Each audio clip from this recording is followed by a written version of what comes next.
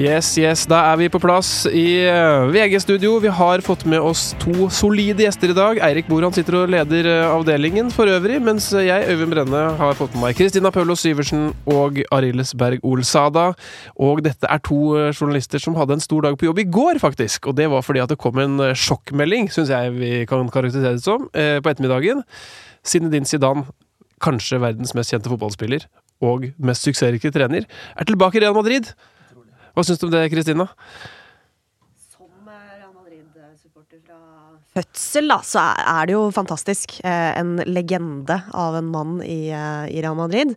Og med den sesongen som det laget har hatt, så kunne det jo ikke blitt noe verre nå uansett. Så det jo helt fantastisk å ha han tilbake igjen i byen. Ja, det jo det beste som kunne skjedd etter noen dager med bekmørke over Madrid. Noen må vel være kanskje den verste halvannen uka de har hatt på mange tiår, hvor de egentlig røk ut av alle 3 turneringene de var med i på 3 kamper. Og så kommer jo den mest populære mannen i hele Madrid tilbake, og rett og slett lyser opp våren, fordi at det nå blir jo, i stedet for å bli en døll vår hvor man bare seiler inn til en topp 4-plass og sikrer en Champions League-plass, så kommer alt til å handle om hvem inne i varmen, hvem ute av varmen, hvem skal ut, hvem skal inn, hvordan ser laget ut nå under Zidane, og hvordan blir denne revolusjonen som han skal få lede til sommeren.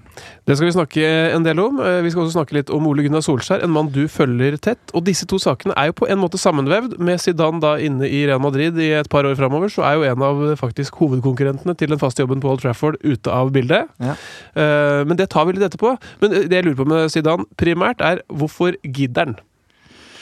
Det jo et godt spørsmål.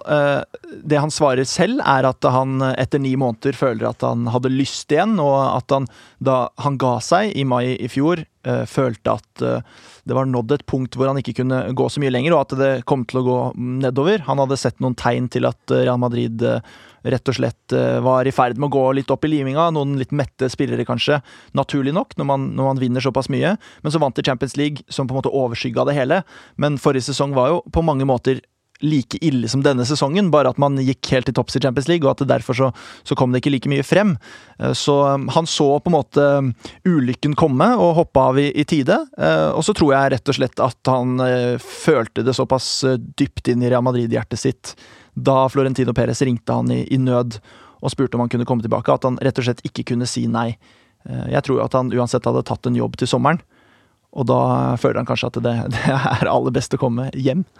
Men han vant jo da Champions League 3 år på rad, blir jo da sett på som en trener som kanskje mange fortsatt lurer på om veldig flink. Må vi gi oss med det der? Ja, hvorfor det? Jo, men ok, fotballen nå i dag handler om å håndtere store stjerner, og være en fyr som de på en måte, å ha evnen til å ha autoritet over stjerner som egentlig ganske mye større enn enkelte fotballklubber i seg selv. Da må du ha riktig mann til jobben. Jeg sier ikke at Zidane ville vært en bedre manager for Fulham enn det. Han kunne kanskje vært like ille som Claudio Ranieri, som fikk sparken i løpet av et par måneder, men for Real Madrid så Zidane den perfekte treneren, og det har han vist, akkurat som Ole Gunnar Solskjær var en helt grusom trener for Cardiff, men kanskje en ekstremt bra trener for Manchester United, fordi han har identiteten, han har autoriteten, han har fortiden, som gjør at han har evnen til å få den respekten som du trenger fra spillerne, og ikke minst da så har han evnen og ydmykheten til å omringe seg med folk, eller omgi seg med folk som har kompetanse hvor han kanskje har noen hull, og lage et team som sånn sett fungerer bra. Og derfor så, når du vinner 3 Champions League på rad, og han vant ligaen også, så synes jeg det blir litt for dumt å fortsatt stille spørsmål om Zidane en god manager, for det har han jo bevist at han føler jeg. Hva en god manager? Det en som kan gå inn overalt og gjøre en like god jobb, eller det en som, jeg vet ikke? Nei, det jo et åpent spørsmål. Det en god murer. Han flink til å lage mur og putte riktig betong inn så det står ordentlig, liksom. Så det vil jo sagt en universell sannhet. Og en del andre yrker, da. En god lærer, for eksempel, kan man jo si at har andre egenskaper, men at han flink, og ja, det jo på en måte ikke diskusjonen. Men om han så flink at han nødvendigvis den riktigste treneren til topp 3-klubber i verden, vel kanskje diskusjonen. At han kan sin fotball og sånn, og at han kan behandle stjerner, det for så vidt greit. Men om han fløt på en bølge sist, da, som gjorde at den aldri slutta, og at det årsaken til at den gjorde det så bra. Det det noen som hevder da. Men det jeg mener at jeg synes i diskusjonen at alt for mange legger så enormt mye vekt på det. Ja, hvor fotballfaglig sterk han? Hvilke ting tar han med seg inn der? I utgangspunktet så består Real Madrid og enormt mange andre toppklubber i Europa av en gjeng med fotballgenier. Folk som vanvittig gode til å spille fotball ute på banen. Av og til så trenger du rett og slett bare en fyr som kan på en måte skape en harmoni og styre den gruppa. Rafael Benitez har gjort fantastiske ting som manager tidligere.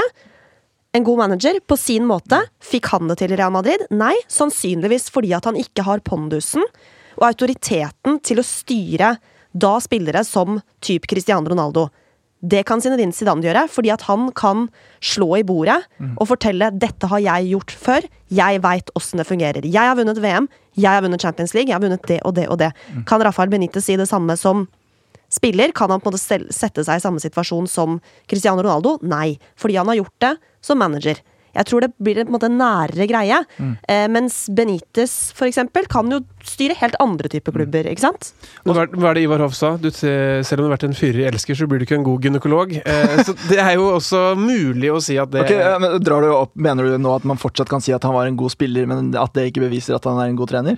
Det et argument mot at han har vært så god spiller at spillerne hører på han. Ja. Så det ja, men det ikke dermed sagt at alle som har vært god spiller. Absolutt. Det jo ikke sikkert... Altså, vi vet for eksempel Jon Arne Riise da, har jo hatt en tidenes norsk landslagskarriere med antall kamper.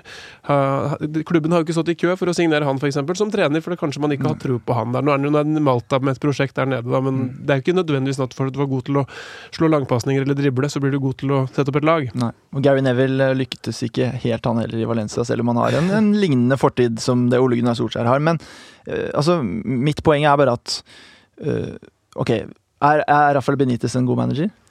Jeg synes han en veldig defensivt orientert manager, men resultatene kan du ikke ta fra han. Men han han anerkjent som en god manager. Da Liverpool vant Champions League, han jubla ikke da engang. Da sto han og noterte på arket.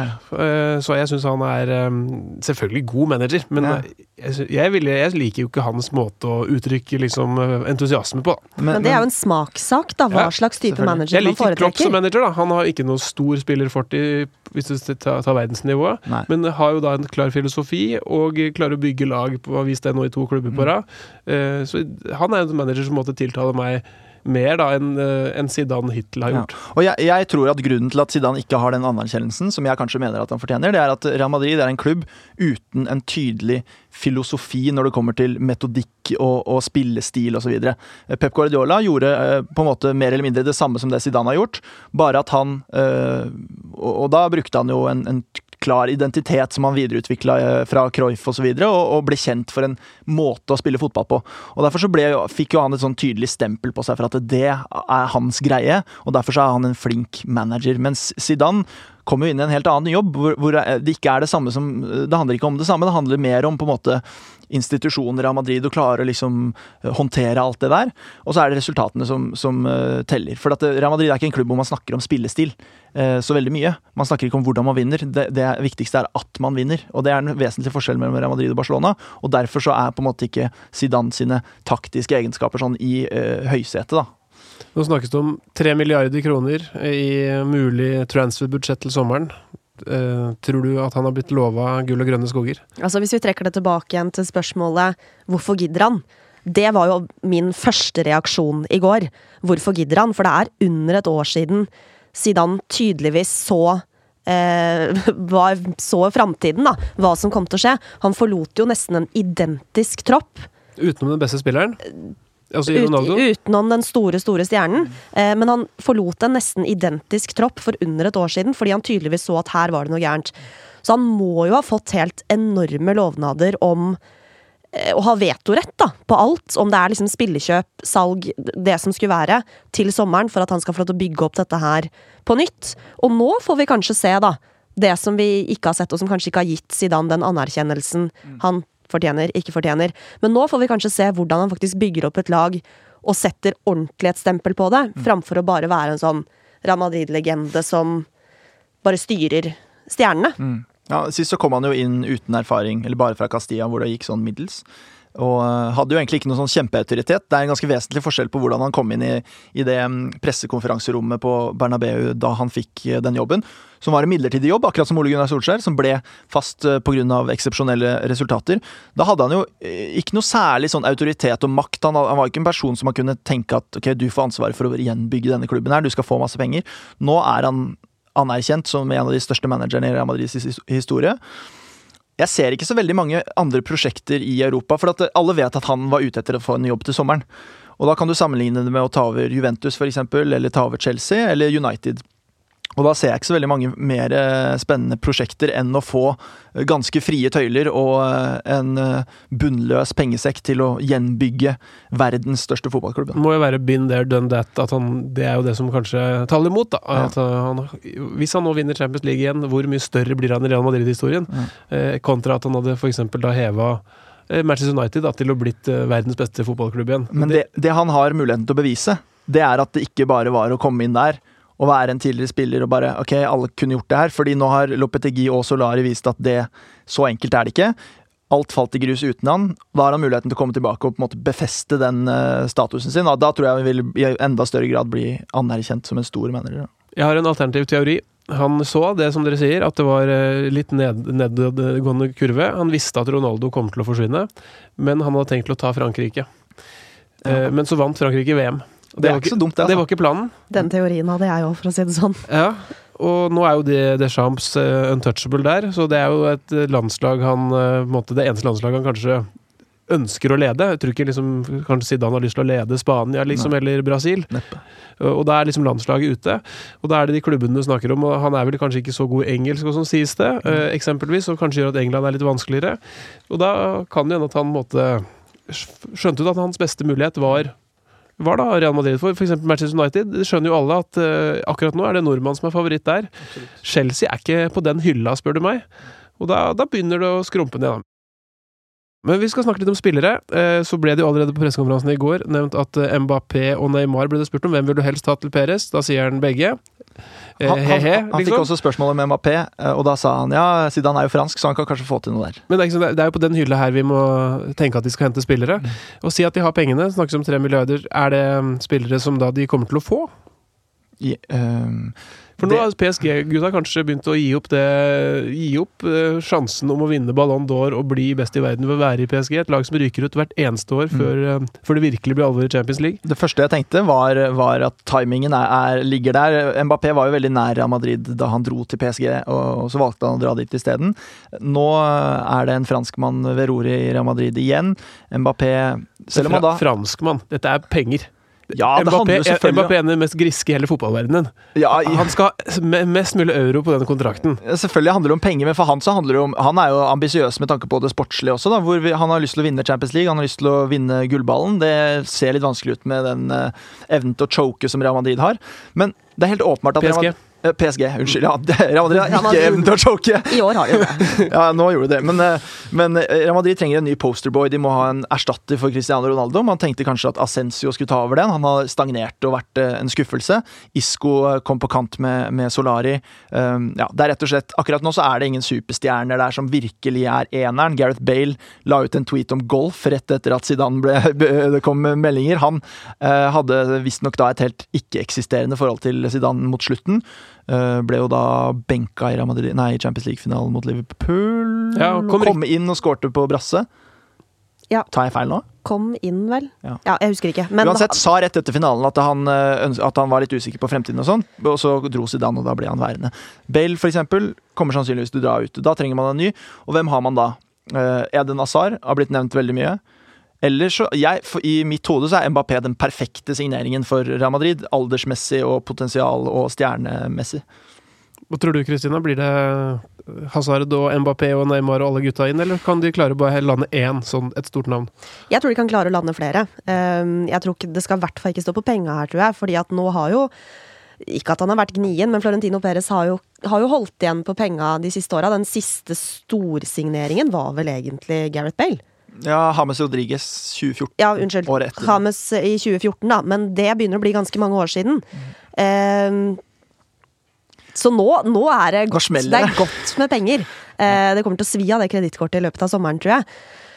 Spørsmålet jo mer på sånn Mbappé har jo vært på en måte tydelig utad på at Paris mitt hjem og det som men jeg gjetter jo at mentaliteten der kanskje har endret seg litt etter den smellen mot Manchester United. Han sa riktig nok i et intervju, de kom, det var TF1 i Frankrike, kom hjem til han, og, som jo ganske imponerende, kom hjem til han, og da sa han nei, nå kan jeg i hvert fall ikke dra fra PSG, fordi nå det en såpass vanskelig situasjon, og da har ikke jeg lyst til å liksom, gjøre ting verre med min personlige situasjon, men sånn ord betyr ingenting. Du kan jo ikke, altså, det folk som sier at ja, men han sa det og det har jo ingenting å si når det kommer til stykket. Men det som litt fascinerende når Real Madrid skal ut og hente noe, så det kanskje 10-15 spillere de kan hente. Resten ikke gode nok til å være de spillerne de ute etter. Så hvis du kommet i den situasjonen og så god i fotball, da har du gode kort på hånda hvis du har lyst til å få litt økonomi ut av det til sommeren. Men mange i Norge vil du da lure på, Martin Ødegaard, det positivt, nøytralt eller negativt nytt for han at Zidane tilbake? Kristina, hva tror du? Jeg tror sånn helt enkelt sett positivt. Kjenner Zidane fra før, spilt under han. Men den situasjonen Real Madrid i, med tanke på hvordan han skal bygge opp, tror jeg ikke positivt for Martin Ødegaard, fordi at Martin Ødegaard ikke en de da liksom henter hjem nå. Det ikke det som prioriteringen. Hadde de hatt et stabilt mannskap allerede, så jo på en måte vurderingen i større grad å hente hjem de unge gutta som skal få lov til å vokse opp bak stjernene. Men nå jo Gareth Bale trist og sur og twittrer om golf, og Asensio håpløs. Isco spiller ikke. Den eneste som egentlig, eller de to eneste som egentlig leverer i front der jo Benzema og Vinicius. Nå Vinicius ute en stund. Så ikke nødvendigvis positivt for Martin Ødegaard. Nei, for de var jo i ferd med å gå i en retning Real Madrid hvor de ga en del tillit til unge spillere og hentet inn en del som fikk sjansen. Vinicius, hvor gammel han? 19 år? 18. Yngre enn Martin Ødegaard.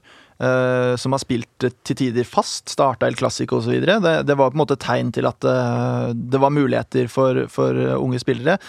Nå risikerer de å gå litt tilbake til Galacticos-hverdagen igjen med å hente de aller største stjernene. Og da, jeg ser for meg, uansett om det Zidane eller Solari eller Pochettino eller Solskjær som sitter i sjefsstolen på Bernabeu, at dette her sommeren hvor Martin Ødegaard blir solgt med en tilbakekjøpsklausul, som det de pleier å gjøre etter at de har prøvd ut å låne ut spillere. Rett og slett fordi det litt belastende for en spiller å drive og ikke vite hva du skal gjøre mer enn et halvt år fremover i tid. Da.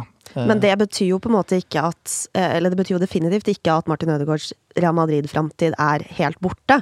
For det mange eksempler på spillere i Real Madrid som har lykkes til en viss grad, som har blitt solgt eller lånt ut i lang tid og hentet tilbake. Dani Carvajal, kjempeeksempel, ble solgt til Bayer Leverkusen. Det jeg usikker på om det faktisk var tilbakekjøpsklausul. Det var tilbakekjøpsklausul, år senere ble han hentet tilbake. Han ble hentet tilbake igjen og har jo omtrent spilt fast siden da. Marco Asensio ble jo på en måte signert av Real Madrid tidlig, men var jo lånt ut til Mallorca og Espanyol før han ble hentet inn. Lucas Vázquez, Real Madrid-gutt, var opp gjennom hele systemet, lånt ut til Espanyol, hentet tilbake. Det mange eksempler på det da. Så de følger godt med på en måte gutta de har ute på lån eller har en klausul på å hente tilbake. Mariano forsvant et år til Frankrike, til Lyon. Hentet tilbake. Nå har jo ikke han omtrent ikke spilt i år da, men mulighetene der for å returnere til Madrid da. Og Ødegaard får muligheten til å vise seg frem for det spanske publikum da, kanskje når Norge skal møte Spania lørdag om halvannen uke, som blir en stor happening. Vi setter strek for Zidane nå, og vi må litt over på Solskjær, og det jo morsomt å følge han fra Norge. Men Arelis, du jo en av de som faktisk følger han veldig tett i Manchester, og du har vært der stort sett i hele 2019. Ja. Hvordan det? Det var et generelt spørsmål. Det jo selvfølgelig ekstremt jeg tror at akkurat nå det et fullt kjør, og det skjer mange kamper, og det jo et hysteri, og man midt oppi det.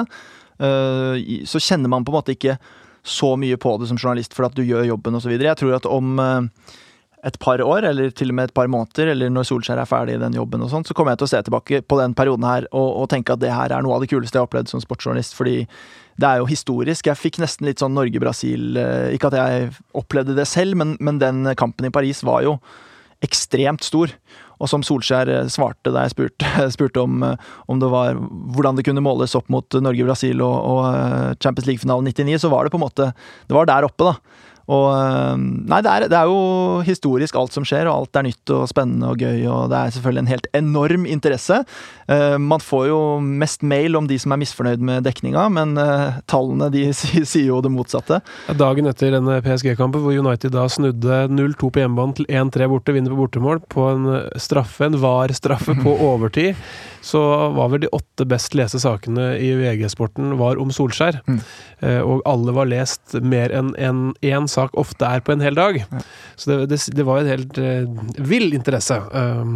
Men er det sånn at man bare drar opp på trening og tar litt bilder og snakker med spillerne etterpå, og så setter seg ned en halvtime med Solskjær deretter? Er det sånn arbeidsforholdene er?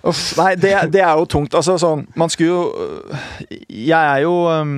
jeg blir jo beskyldt for å være Manchester United-fan daglig. Kan du avkrefte det? Det kan jeg avkrefte, selvfølgelig. Og er du Liverpool-fan? Nei, det er heller ikke. Jeg har ikke noe engelsk favorittlag, så det kan bare folk gi seg med.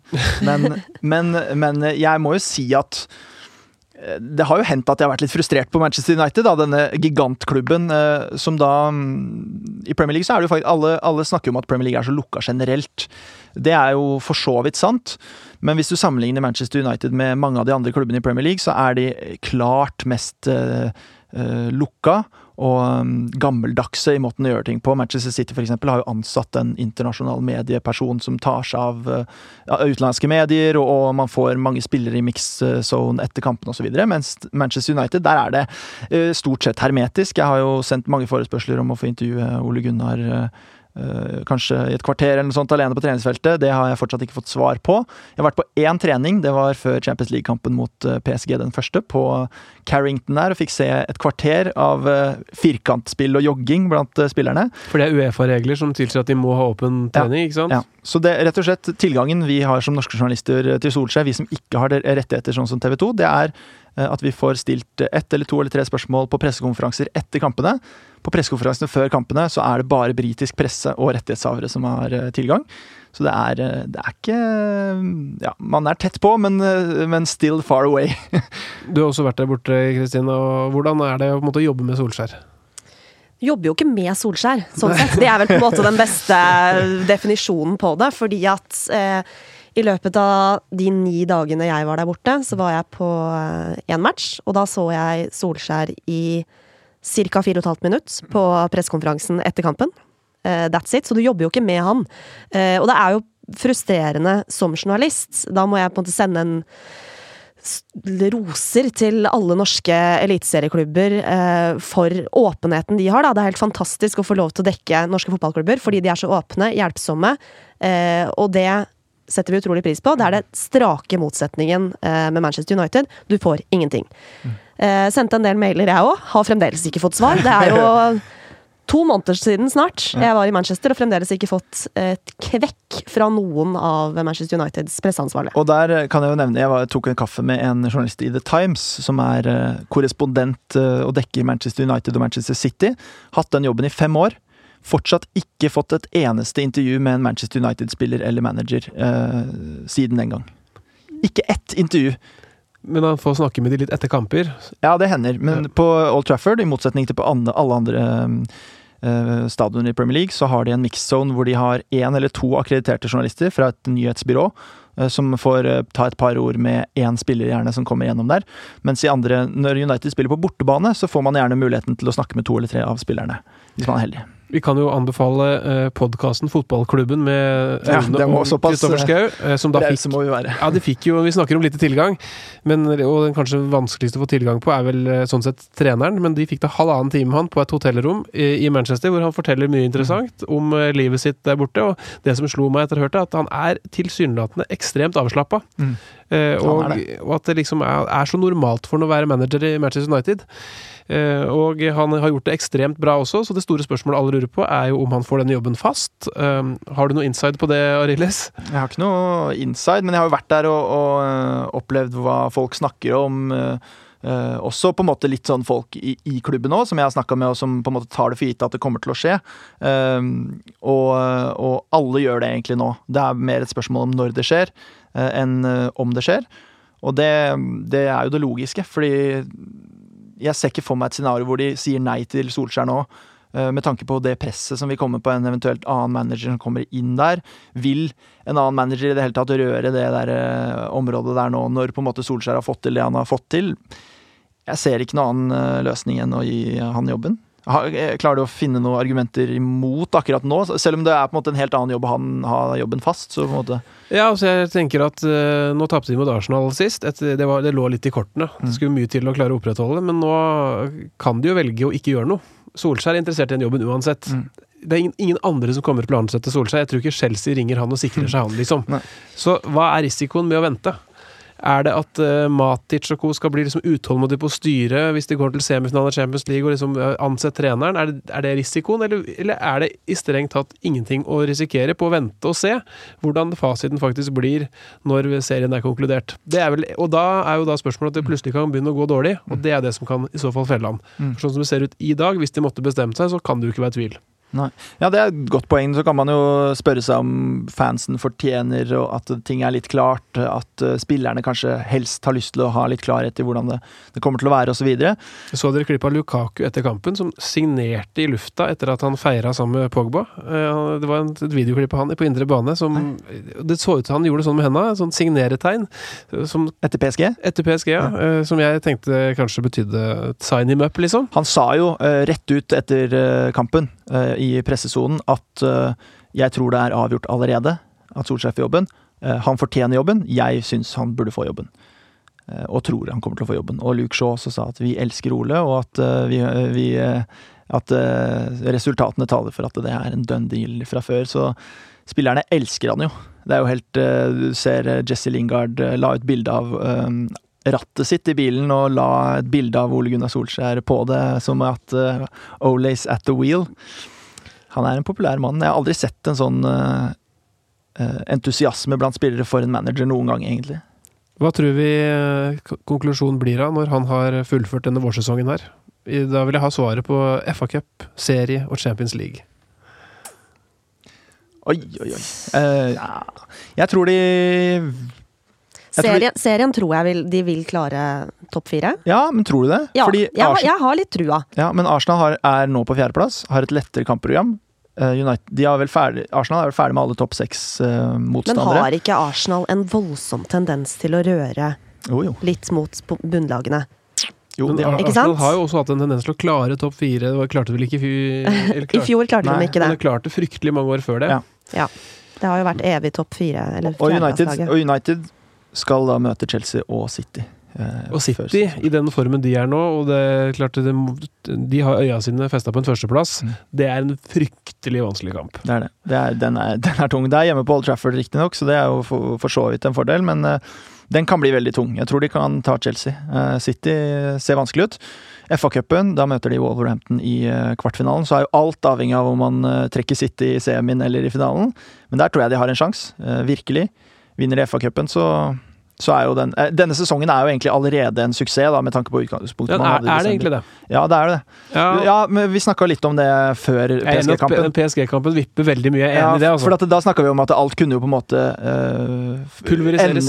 Ende i at det var ikke på en måte noe sluttprodukt der, da, hvis man ryker i kvarten i FA-cupen og ikke kommer seg videre fra åttedelsfinalen og ikke ender blant topp 4. Nå som de har fått til, altså nå jo sesongen en suksess allerede. Nå har han på en måte, og det derfor jeg føler at den PSG, det mange som sier at man ikke må dømme skjebnen hans ut fra én kamp, men den PSG-kampen vippa jo ting ganske solid i hans favør med tanke på at da var i hvert fall, da har han et stempel på den vårsesongen her som gjør det til en suksess da.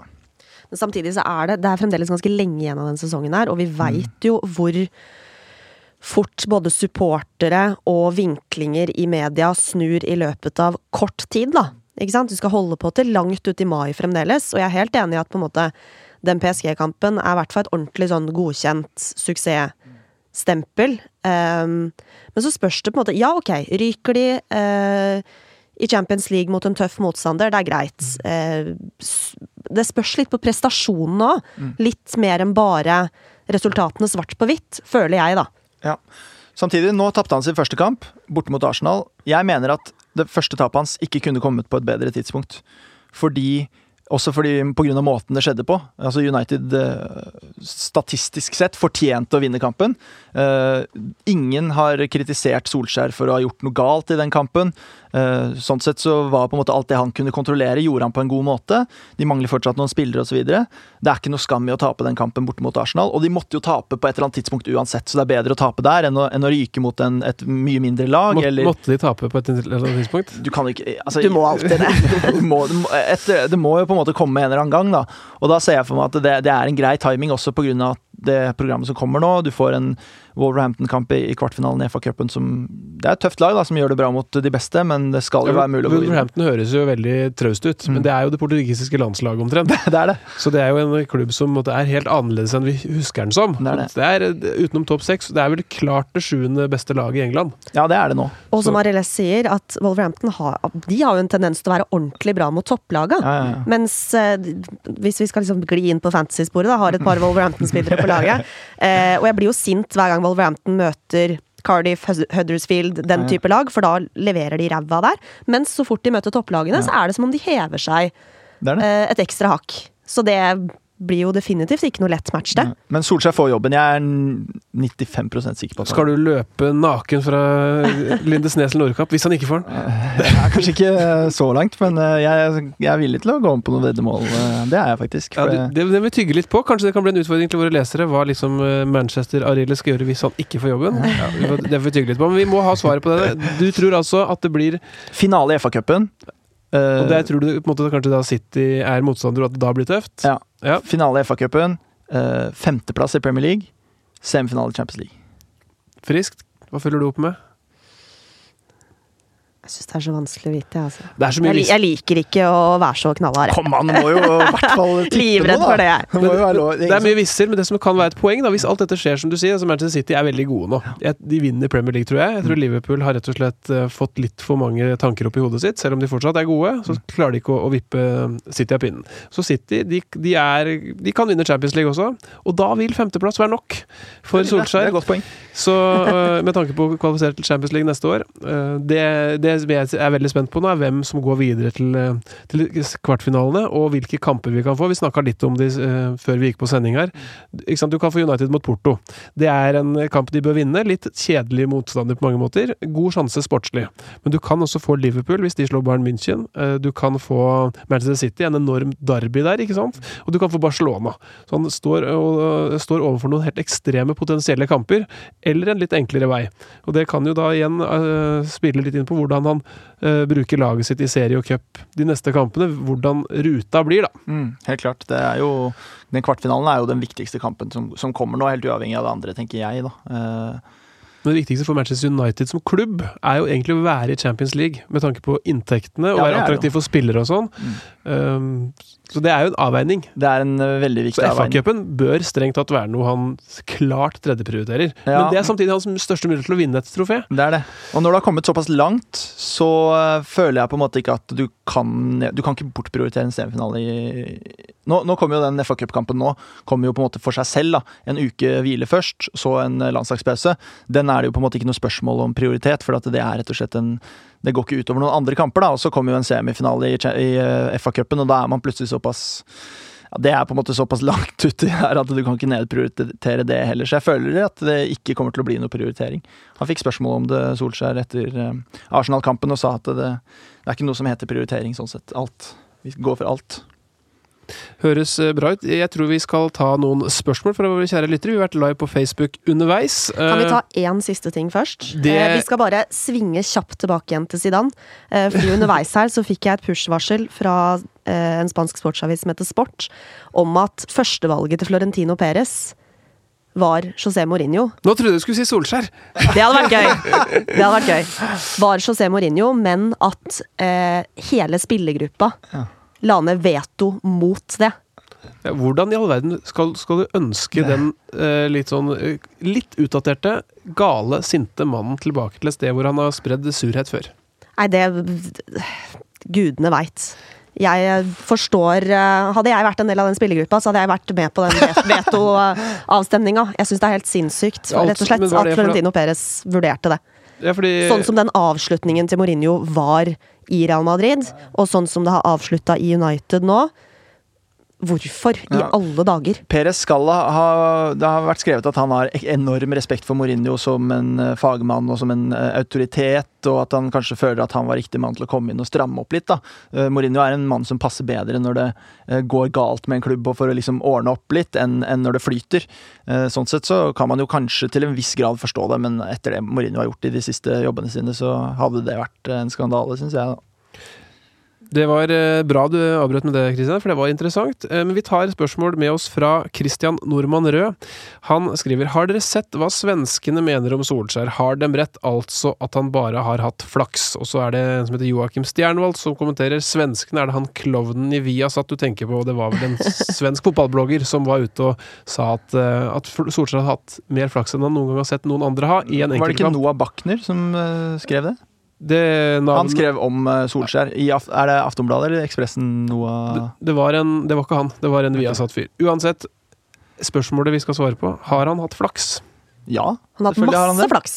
Men du må fremprovosere den flaksen på en måte da, og det har han jo gjort absolutt. Og jeg tror jo man undervurderer en ganske viktig del av fotball, og det er det emosjonelle, altså følelser, hvordan spillere føler seg. Selvtillit spesielt er jo ekstremt viktig, og selvtillit det fremprovoserer flaks, og der har Solskjær vært veldig flink til å bygge opp spillerne sine, og kanskje gjort at enkelte situasjoner har vippet inn fordi spillere føler seg mer tilpass enn det de gjorde før.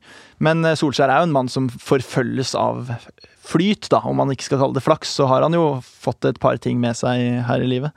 Det er på en måte, man kan jo tenke at det er flaks at den ballen havna der i finalen i 99, og så kan man tenke seg at han også har en teft som gjør at han havner i situasjoner hvor han kan være heldig. Ja, tenk hvis han ikke hadde hatt en lang tå og blitt byttet inn i den kampen, så hadde han neppe hatt jobben nå. Det er jo fascinerende. Vi tar med et spørsmål fra Mikael Løding også, som skriver Real savner Ronaldo. De har ikke en målgarantist lenger, er det der problemet ligger? Dette diskuterte vi så vidt, jeg og et par kollegaer i går. Problemene til Real Madrid stikker jo mye, mye dypere enn at de mangler Cristiano Ronaldo. Men det blir jo veldig sånn tydelig når han forsvant, skåret veldig, veldig mye mål. Men hvis du ser på fjorårssesongen da, som i ettertid ser pen ut fordi at de tok sin tredje strake Champions League-titel, så var det en dårlig sesong, hvor også Ronaldo presterte dårlig i mange kamper. Men redda dem i de viktige Champions League-kampene på våren. Så de mangler jo en, om ikke Cristiano Ronaldo selv, men en Ronaldo-type som kan stå frem på den måten. Jeg trodde at med Ronaldo borte så skulle Gareth Bale blomstre, og på en måte ta sin plass i laget. Det skjedde jo så definitivt, har jo ikke skjedd i det hele tatt. Så de mangler et eller annet. Mbappé kan være en sånn. Det kan være en løsning, og nå får vi svare på, var det Zidane eller var det Ronaldo som virkelig på en måte, som man virkelig har savnet da? Og du tror svaret på det her?